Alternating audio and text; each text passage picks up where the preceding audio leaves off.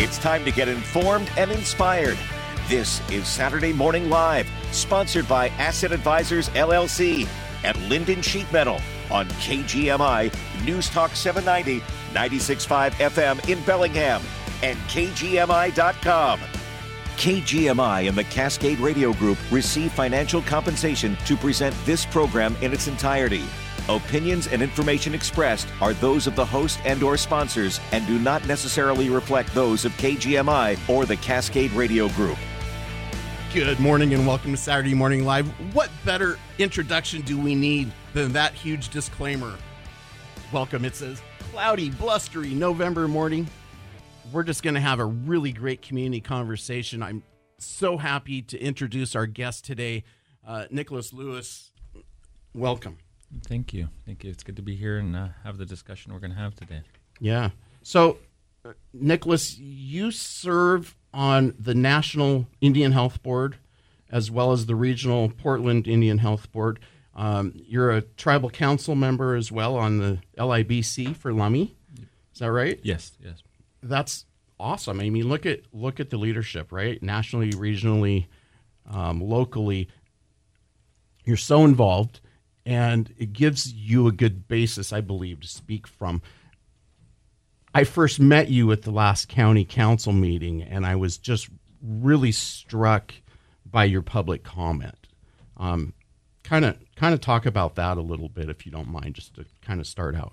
Yeah, no, a lot of this discussion come from what we're experiencing in our community in Lummi. Speaking specifically of fentanyl and the impacts of that, and our community's tired of burying a loved one. It's not in our nature, it's not in our culture to see us bury a child, a friend, and we're doing it too much. Mm-hmm. Enough is enough. We can't keep doing what we're doing because we know it doesn't work. And we need to have the tough conversations, and it's not just in our own tribal community. It's with the county, it's with the state, it's with the regional areas, it's with the national representatives as well. This takes all of us, and it doesn't matter the color of the skin, where you're from. Fentanyl is robbing us all. It is. I agree with everything that you said. The other day when you spoke to council, you mentioned having to bury a couple of babies, and talking about those little tiny coffins. And, I think it's important that we understand and we realize, I think there are some misconceptions and some stereotypes out there that, the only people who die from fentanyl are people who are hardcore addicts. Is that what you guys are seeing? Well, I think when we talk about substance use, it's a stigma. We see what is in the news, we see what's on social media, we see the images in the cities where it's giving that stigma of when we're talking about this, it's the worst of the worst. And when we talk about this, we need to remember that no matter who is struggling with addiction, that they were somebody's child. Mm-hmm. They were somebody's friend, they were somebody's parent. Mm-hmm. And I would challenge everybody to look back when we were children ourselves. We didn't want to grow up and be struggling with addiction. Mm-hmm. We didn't want to grow up and live a life where we're on the streets. And at the root of this, it's really trauma. Mm-hmm. And we need to look at that. But in doing that, the work that we do, it's not about pushing one way or the other. And I think that's one of the struggles we have, not just in the community here, but in the state and nationally, is you can't push harm reduction without acknowledging community safety. They really have to be parallel in how we go about this. And I don't think we've had a balanced response and approach. We're pushing it one way or the other, and it's ripping our communities apart. And that's why we're seeing so many deaths to this, I think. I think that's really insightful, that the solutions that we're seeking are and solutions.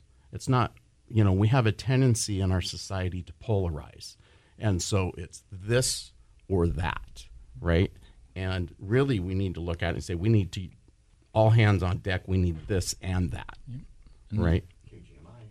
I think the other thing that what we're trying to do, and it's going to take time, and I would say this isn't just a tribal leadership lens or and the other hats that I wear, people lost faith in leadership. Mm-hmm. People struggle with the trust, and when we don't have an effective response that we have today, we're losing people, and we need to really work on gaining the trust of the community and bringing them along with us in this work. The government, any government, can't do this alone. We can't spend our way out of this. We can't harm reduction our way out of this. We can't arrest our way out of this. We really need to empower the community as a whole to be right there with us in the solutions. Yeah, and that's one of the things that really impressed me with your talk the other day, and you were talking about the emergency declaration that the Lummi Nation has declared, and action steps. That's so unusual. I find government agencies, especially in Whatcom County and maybe Washington, it's like we suffer from analysis paralysis, consensus anxiety, and learned helplessness, right? We talk about it a lot. We analyze it. We do tons of studies. We worry about getting everybody on board before we do anything. And then at the end of the day, the comment is like, well, there's nothing we can do. And if you're like me, you're really tired of hearing that line. We let the idea of perfection get in the way of progress. Yes. And I think that's where we hang up. We can create plans. We can create work groups, committees. We can put together a piece of paper, but it's really about implementation and carrying them out. And it's not something that takes one day or 1 week or 1 month. This is a committed, long-term commitment that we all need to make together. If we're going to work on this, trauma is hard to overcome. It is. And especially when you look at the community, the hurt that's in the community, this doesn't just affect the people that are struggling with addiction. No, that's right. I mean, I think you alluded to it right at the beginning. It's family, it's community, the impacts of somebody dying, and maybe to a conversation that Joe and I had off air earlier, whether it's from alcohol or it's from fentanyl or if it's from methamphetamine or whatever it's from, every life has an impact on lives around it. And so, when we lose someone or when someone's traumatized and in turn traumatizes someone else or whatever, it creates this big ripple that turns into a wave, and we're seeing the effects of those waves. We definitely are. Something else in some of our conversations, you're really quick to point out that, look, this isn't a partisan thing. And you're so right. Public safety, public health, those aren't partisan issues. They affect everybody. If you're popping a blue pill, it doesn't really care how you voted last time. It doesn't care how you voted next time or what your family did or who you support or don't support or what you believe or what you don't believe. And I think we've got to get to that level because we really haven't reached what I like to call peak fentanyl. If you look statistically at the numbers are still increasing steadily. And, that's a big deal. Locally in our community, we're averaging right now about 10 overdose deaths a month. About 65% of those are fentanyl. So about 6.5, 7 of those deaths every month in Whatcom County are from fentanyl, out of 10 overdose deaths.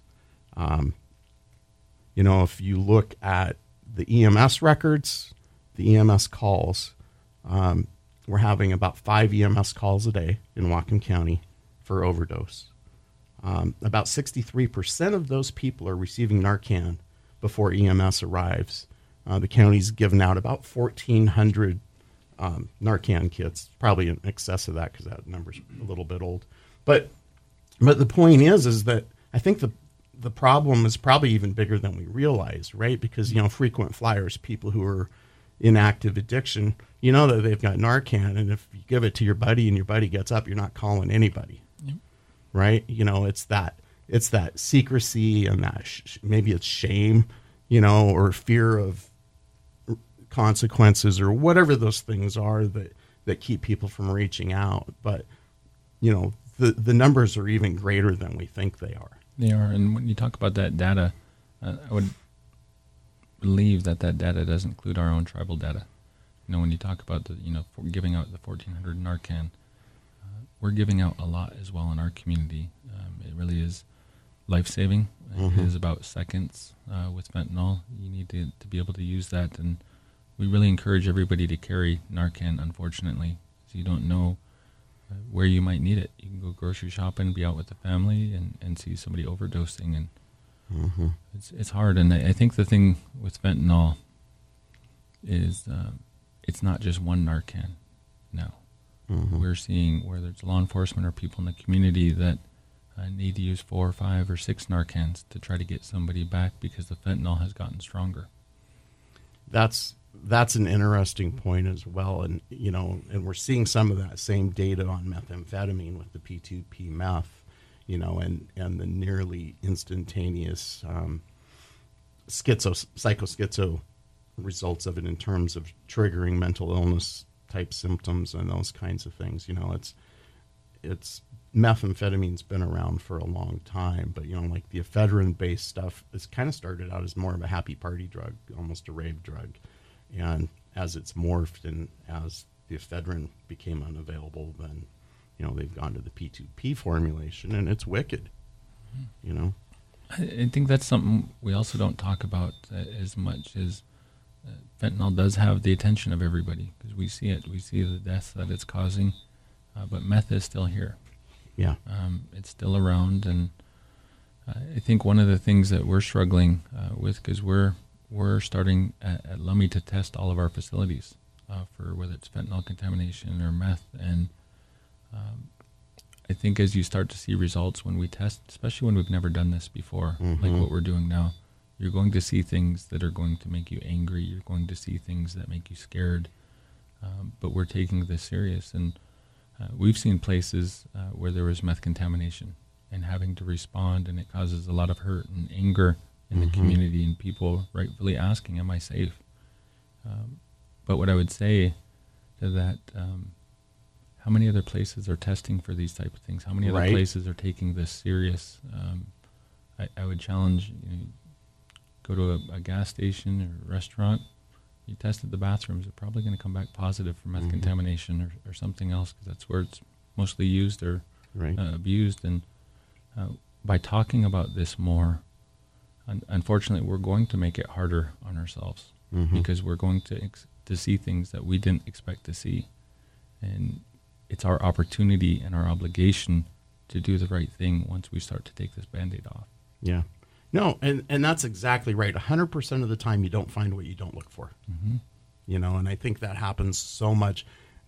We focus on commission, on things that we do, and sometimes we lose focus of the things we don't do, right? And what are the results of that? And when we do, like you say, rip off that Band-Aid and see the sore that's underneath there, how do we respond to that? And what do we do? And I agree with you. It's something that we need to take seriously. We're going to take a break. You're listening to Saturday Morning Live. I'm joined today by Nicholaus Lewis from the Lummi Nation. We're talking about fentanyl. We're talking about methamphetamine. We're talking about community. We're talking about response and taking action. We'll be right back. Paid political announcement. I'm Kathy Kirschner, your current District 4 Whatcom County Council representative, and I want to continue my service to you. 4 years ago, I was honored to be returned to the County Council by an overwhelming 74% of the voters. I have not taken your trust in me for granted, working diligently to stand up for and honor District 4 values, building trust and respect among other community leaders, even those with differing opinions, and finding solutions that work. My priorities are simple: to put you first and solve our problems. This means being a leader who listens, understands, works for you, and doesn't waste your time or money. I believe smart government is about bringing people together, building trust, and finding the best solutions for the most people. That is what I will continue to do when re-elected to represent District 4 on the Whatcom County Council. I ask for your vote by November 7th. Paid for by Vote Kathy Kirschner. If you've been thinking about buying the most reliable, safest, and most adventurous Subaru ever, now's the time to test drive a new Subaru at Dewey Griffin. They have a great selection of 2024 Subarus to choose from. And you'll love the advanced safety systems, comfortable interiors, and of course all-wheel drive with the ability to handle any and all terrain.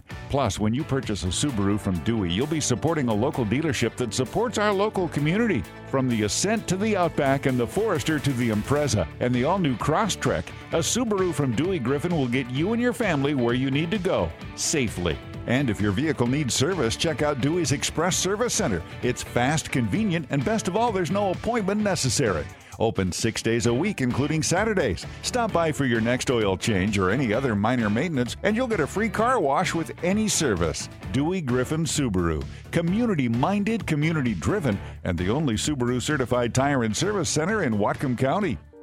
The opinions expressed on this program are not necessarily those of KGMI or the Cascade Radio Group.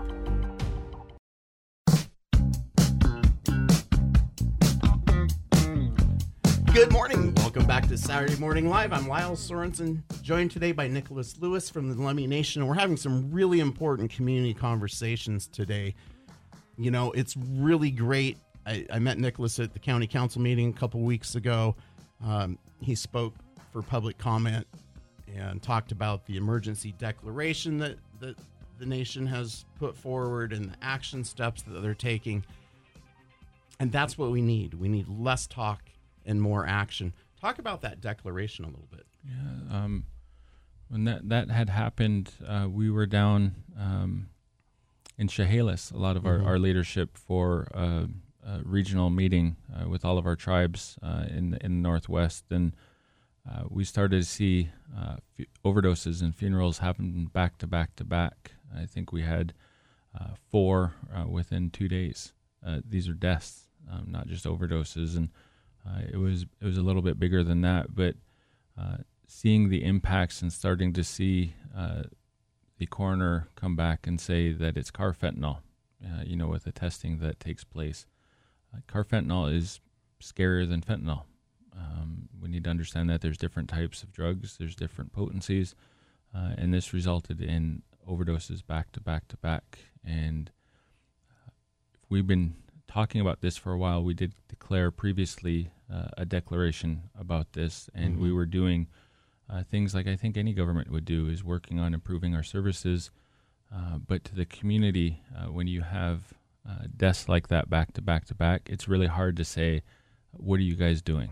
Right. And I think that's not just a tribal struggle, that's everywhere. And as a government and as a tribal leader, it's our obligation and opportunity to always pivot when we need to. We have to. If something's not working, we need to give clear direction better, need to give support to address immediately the fentanyl crisis. We need to be solution-oriented. What we know is that doing nothing is resulting in doing nothing. Right. And would challenge everybody in any government that we need to be action and solution-oriented going forward. It's not just about having a meeting. It's not just about saying we're going to do something. Our community needs action. Yes. And action goes to support harm reduction, but it just as importantly goes to community safety. And so when we met and had our discussions, I was thankful that our leadership stood up and made the stances that we did. And I think even doing that, there was people that worried that it's just going to be going nowhere, because that's what we've seen in all governments. Yes. And so when I'm talking a lot, I'm not just talking about Lummi leadership, or it's everywhere. It is. And so as we go down this road, we need to continue the efforts that we're doing. And it's an opportunity to earn our community's trust back. And we do that by staying committed. We stay on course. We keep doing things that are making an impact. If we're seeing drug homes in our community, we need our law enforcement to do a lot more interdiction to disrupt those behaviors. If we're seeing crime happening and our law enforcement can't arrest or protect our community with those things, we need to understand why, and we need to go fix those issues. If we have a denial of service, it's our opportunity and obligation to look at our programs and see what our barriers are. As a nation, we don't want anybody turned away from any service. But unfortunately, there are barriers. And as they come up, we need to fix those. And addressing the fentanyl crisis, we need to look at our codes, our policies. But a lot of our response relies on our relationships with the counties, with the cities, with the state, and with our federal partners as well. And we need to be just as active and committed to those conversations and those work as we are internally. Yeah. Wow. You laid it out. Let's talk about those action steps that the nation is taking in that declaration. I noticed, like one of the first things was disenrolling people for trafficking. Yep. That's a big thing. That is, and some of the things our tribal leadership has been really active in leading is we had the first ever Washington State Tribal Fentanyl Opiate Summit that was hosted in Lummi earlier in the year. And then we really worked with a lot of our tribes and federal partners on hosting a national one in Tulalip later in the year. And in those discussions, we talked about some of these things, banishment, disenrolling, and there's a lot of pushback in that. There's a lot of people in communities that really believe in the harm reduction models and those work, and I think that's why we're trying to talk more about balance approach. If somebody's harming your community, you don't want to be harmed. Put yourself in somebody's shoes. If somebody hurt you and harmed your family, you have a right to be safe. You have a right to be protected, and you shouldn't have to be the bad person for wanting to be safe. Right. And looking at the drugs and trying to understand the struggles that we're going through, we also have to have an open mind that when people are in this place, they're not who they are. Yes. I've seen friends and loved ones that I grew up with that I struggle to recognize and know who they are. And it's the drugs, the addiction, the trauma. And how do you have that balanced approach? Right. So with that stance, we don't want people in our community that's going to hurt and harm our community. And I think everybody would feel that way. But doing that, you have to find balance in how you do that. Right. You should be able to keep your community safe, but also ensuring that if somebody does turn their life around, somebody heals, and we want that for everybody. Right. That there's a clear process and policy or a way that somebody can earn the right to come back. Because we don't believe that the place somebody is in today isn't their future. We have a lot of services that are there to help people, and with those services, people can heal, people can overcome, but it takes time. And in doing that, they have to also earn the trust of the community to come back home. And so it's really finding balance when we talk about that and keeping our community safe, but also ensuring that we're not passing a one-lensed approach with this and preventing somebody from coming home when they turn their life around or making amends. We want that. That's healing. Right. Exactly. Well, and I think a lot of these community conversations, it's so multifaceted and multi-layered because it's like hating the behavior but still loving the individual as a person, as somebody's child, as somebody's parent, or whatever those relationships are in the community. And you're right, it's finding that balance of helping them to be accountable, right? And if they choose to put in the work and do what they need to do, to get back on track and be a productive member, we welcome you. Yep. Right? It's already the bottom of the hour. You're listening to Saturday Morning Live, joined by my very special guest today, Mr. Nicholaus Lewis. We'll be right back.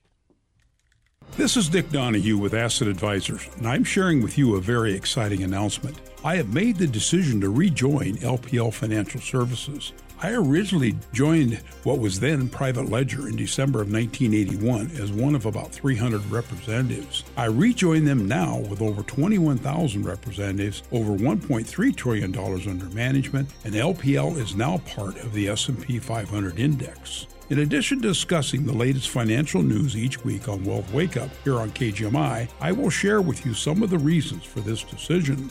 Please join us at 11 a.m. each Saturday for our live Wealth Wake Up show or our 9 a.m. show on Sunday mornings here on KGMI. The opinions voiced in this show, program, podcast are for general information only and are not intended to provide specific advice or recommendations for any individual. To determine which strategies or investments may be suitable to you, consult the appropriate qualified professional prior to making a decision.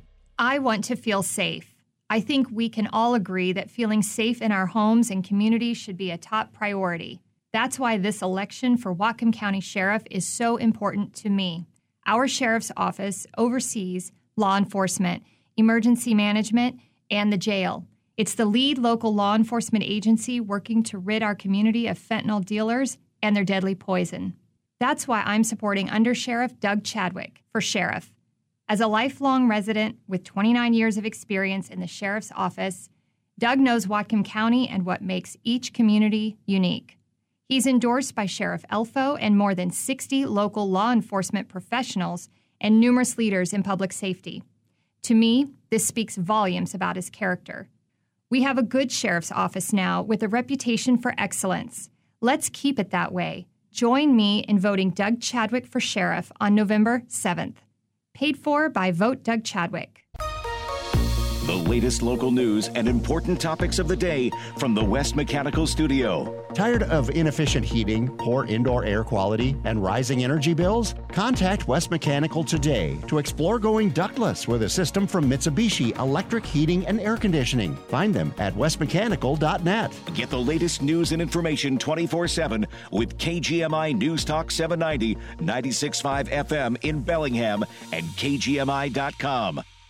CBS News Brief. Secretary of State Antony Blinken is in Jordan meeting with the head of the United Nations agency helping Palestinian refugees. It's important to be here at UNRWA, which is doing extraordinary work every single day as a lifeline to Palestinians in Gaza, and at great cost. This as civilians in Gaza continue suffering as Israel continues hammering the area. CBS's Deborah Patta is there. Just this morning, several more strikes in Gaza, hitting a hospital entrance, a water tank supplying communities in the south, and a school used to house thousands of people whose homes have been flattened. You have a little extra time to party overnight. That's thanks to daylight saving time, which goes into effect at 2 a.m. Eastern in most states. CBS's Stacey Lynn explains. 48 states and the District of Columbia will turn back their clocks. It will be lighter out when you get up in the morning, but will get dreary and dark earlier in the evening. CBS News Brief. I'm Allison Keyes.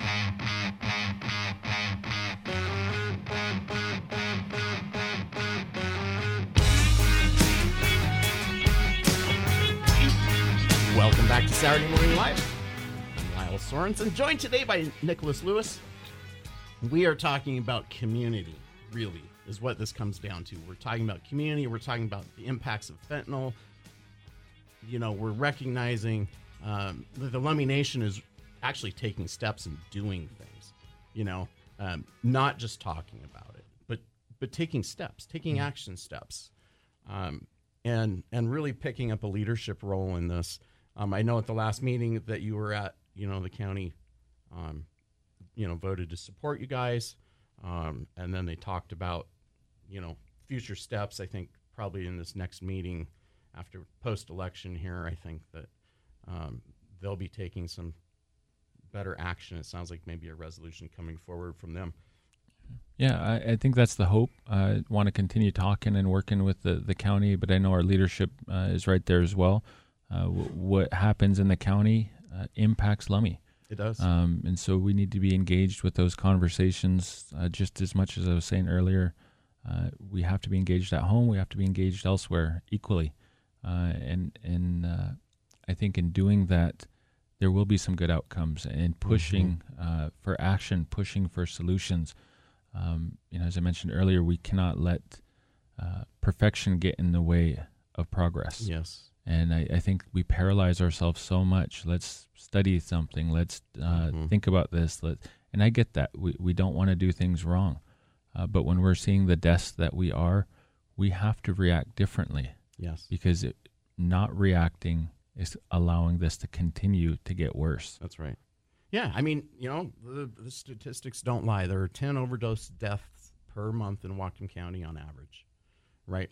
If you look at the quarterly numbers on Whatcom opioid prevention or overdose prevention, if you look back into 2021, if you look back into 2020, the highest quarters were numbers in the low 300s. If you look at 2023, so far every quarter has been higher than that. It's been in the mid 300s. So something that was spiking once a year, for 3 months out of the year, that has now become the norm. What was the exception has become the norm. This is a growing problem. This isn't something that's, in equilibrium, that's just putting along. This is something that's on a growth curve. And, we need to get out in front of it, like you're saying. So cooperation between the county and the cities, if you could wave your magic wand and get the steps from other government agencies that you're looking for, what would those be? Oh, that's a question I think we're all wanting. We want action. We want solutions. Some of the things that we're working on with the state is creating a task force, and I know that kind of goes counterproductive to the solutions.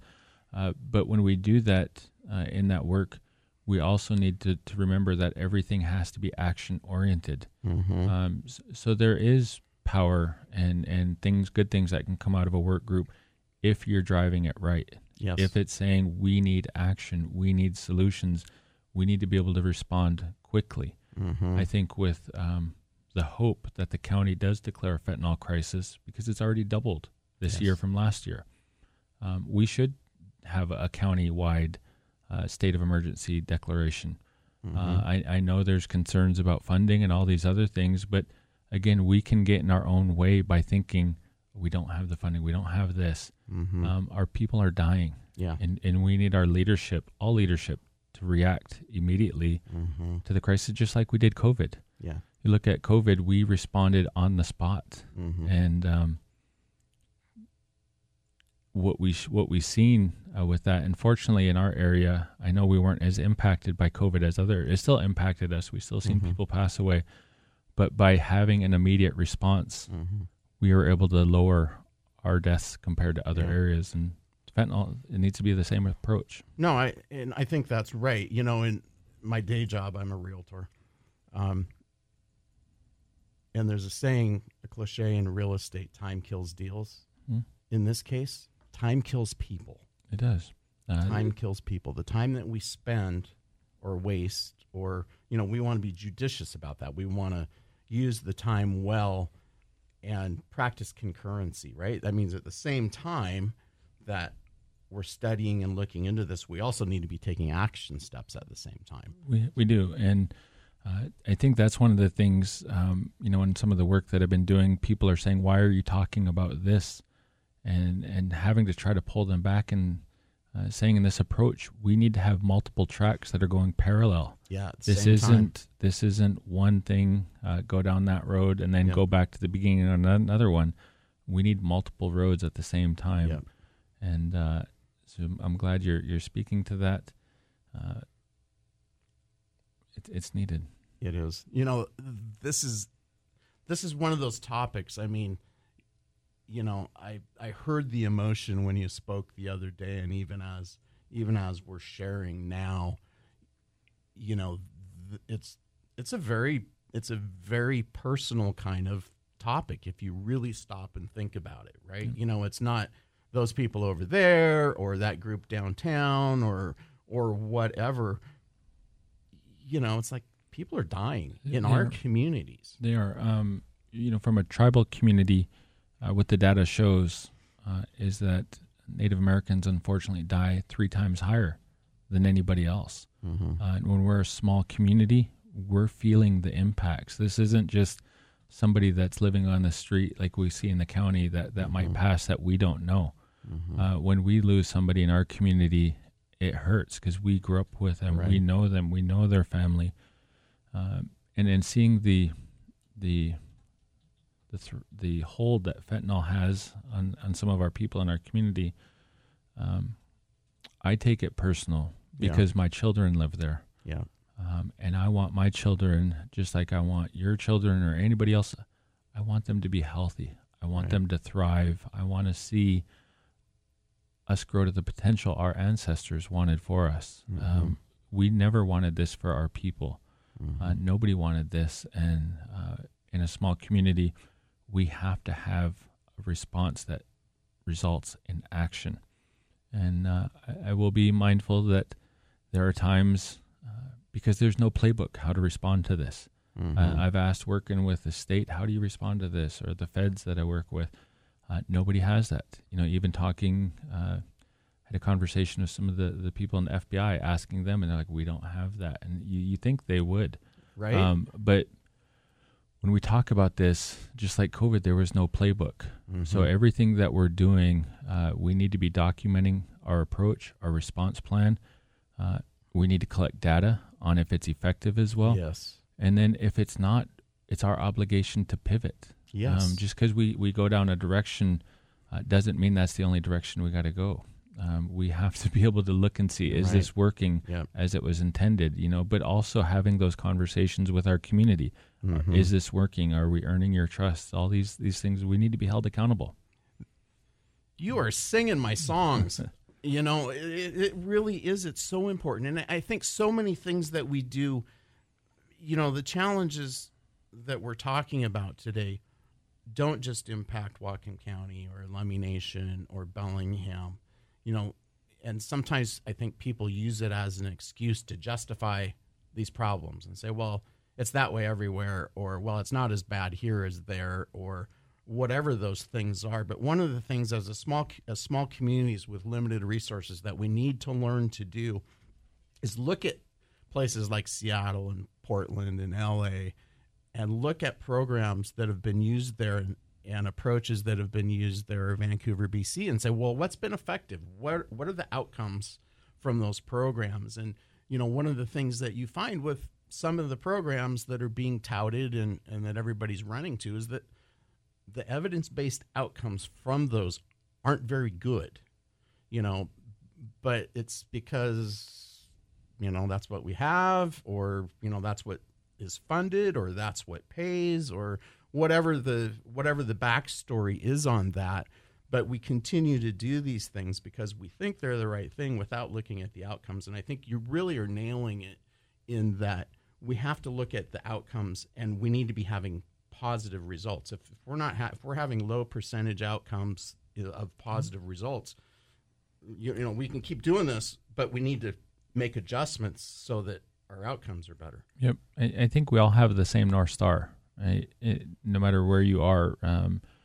When we were doing the work, with the state summit and the national summit, what we've seen, at least from a tribal perspective, and I would say that this is everywhere as well, the biggest need to address the fentanyl crisis is housing.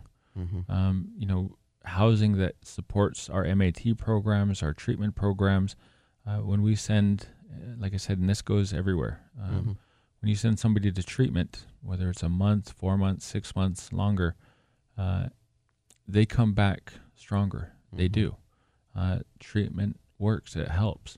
But when you're putting somebody back into the same environment that was a trigger for them, how effective was that? Right. You can undermine some of the intentions. And so what we're really working on identifying is how we can attach more housing to our supportive services now, and looking at it differently. It's not just a house to put somebody in. It's wrapping them with services to make sure that you're helping them along the journey ahead, because it's not going to be easy. It's a long-term approach. No, and that's right. It's really interesting because I had a fairly lengthy conversation with somebody this week, and we'll talk more about this. We're going to take a break here in a second, but who runs some sober houses. and wants to do more in the community, right? And it's great because he was talking about the level of accountability. Everybody gets tested every week, right? And if you got like 30 minutes to get out if you fail your test, they're not messing around. You're listening to Saturday Morning Live. We're having some community conversations. Nicholaus Lewis is kind enough to give us some time this morning. We'll be right back. Bellingham Cider Company, with local craft beers and a locally sourced Pacific Northwest-inspired menu. You might know them for their delicious variety of cider flavors like their spiced pumpkin, caramel apple, and other seasonal flavors. But you'll also be amazed by their menu, proudly sourcing their fresh food from local farms and businesses. Enjoy their in-house made ravioli, guajillo braised beef, or delicata squash salad. They're well known for their buttermilk brine chicken and waffles, but you'll also find juicy burgers made from Northwest raised beef. Or how about fresh coho salmon with roasted tomato chutney? You'll be amazed at the variety and selection of flavors from the kitchen. Dietary restrictions? No problem. Their menu provides a host of vegan, vegetarian, gluten-free, and dairy options. The solar-powered, eco-friendly restaurant is stocked with a full bar, so you can enjoy your dinner and drinks with the best views of Bellingham Bay. Bellingham Cider Company, the place great ciders meet exceptional food with breathtaking views everyone can enjoy. Find them at 205 Prospect or at BellinghamCider.com. How'd we earn our reputation for repairs you can trust? Great mechanics? Yeah. Quality parts? Absolutely. But the real secret is knowing the most important part of every vehicle is the driver. And here's your keys. She's all ready. Right on time. Thanks. With over 30 years of service, you can trust Bellingham Automotive to help you with any regular maintenance needs or unexpected repairs. Schedule your appointment at 360-676-5200 or visit BellinghamAutomotive.com. Do you know a group or individual in our community that works tirelessly to make a difference? Dedicated to Service wants to give them a special shout out on the air. Email the details to dedicated@cascaderadiogroup.com. Dedicated to Service, brought to you by Nieder House of Luxury, Whatcom County's premier jewelry store, with over 45,000 unique pieces to choose from in their online store, and over 1,500 beautiful choices in store. Nieder House of Luxury, 21 Bellwether Way, Suite 107, next to Lombardi's back patio.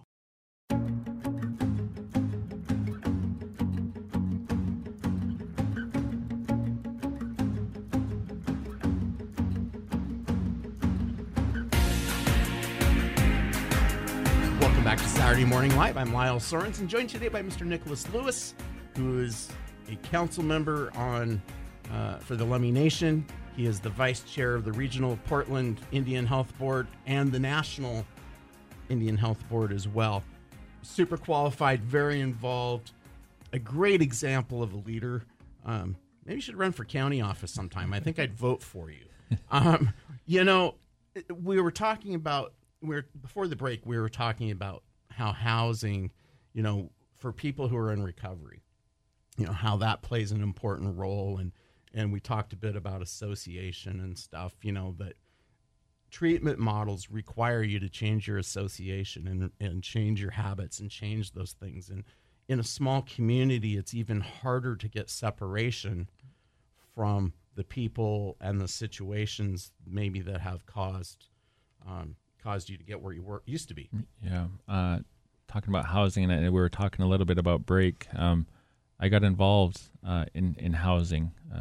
We created a nonprofit to do some of the work in our community, and I learned some of the most valuable lessons when we talk about housing, whether it's for homelessness or addressing the fentanyl or just the overall substance use.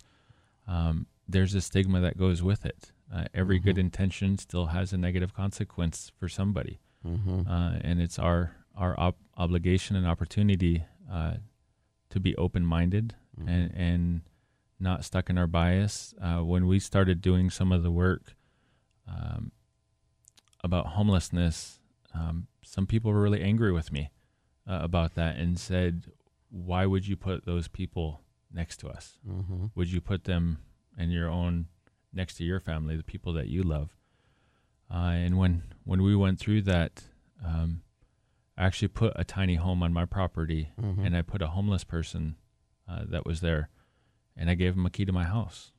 And if you're going to talk about this, you really need to follow through. So if I was going to talk about homelessness, one of the things that I did is I did put a tiny home on my house, and I helped somebody, gave them a key to my own house. One of the homes was right in front of my mom's house. It impacts us, but we need to be mindful of that, is that when we're trying to help people, we also need to make sure we're not causing harm to the other people around. Yes. And that's accountability. We shouldn't be scared to be accountable. When people are hurt and frustrated, to me that shows that they care. And we need to acknowledge that a lot more, that in anger and hurt, when they're expressing it, that's because they care. And we can't tune them out. We have to sit there and listen and acknowledge them, because that's their truth. Right. Well, and I think you bring up some really relevant points. My respect level just went up like 6 notches, right? Because you not only advocate for things, but you are also acting on that. You're practicing what you preach, right? You're saying, look, I've done this, and I like to say that no good deed goes unpunished, That's what I got this gray hair for now. Right? Oh, I'm way ahead of you. But no good deed goes unpunished, and there are repercussions, and there are things. And, when we are working with specialized housing, one of the things in real estate that we talk about in commercial real estate is tenant mix. When you're placing tenants into a shopping center or an office complex or whatever, you want a mix of businesses that work well together. And it's the same thing if you're doing sober housing, or if you're doing, whatever, that screening and case management and programming and supervision, all of those things are so important for the success of the program. And so, that's one of those things that we need to work on. Another thing, I think, if it impacts everybody in the county, one of our callers was curious about that, is, what impact does our lack of incarceral space have, on these kinds of things? That is a loaded question. We could take more than an hour on. Yeah, we could, right? We could. When we talk about this, I think looking at just the community, how polarized it is one way or the other, right? It's either you're all in for or against. But I can acknowledge both sides have truth. And I think that's something we need to acknowledge too.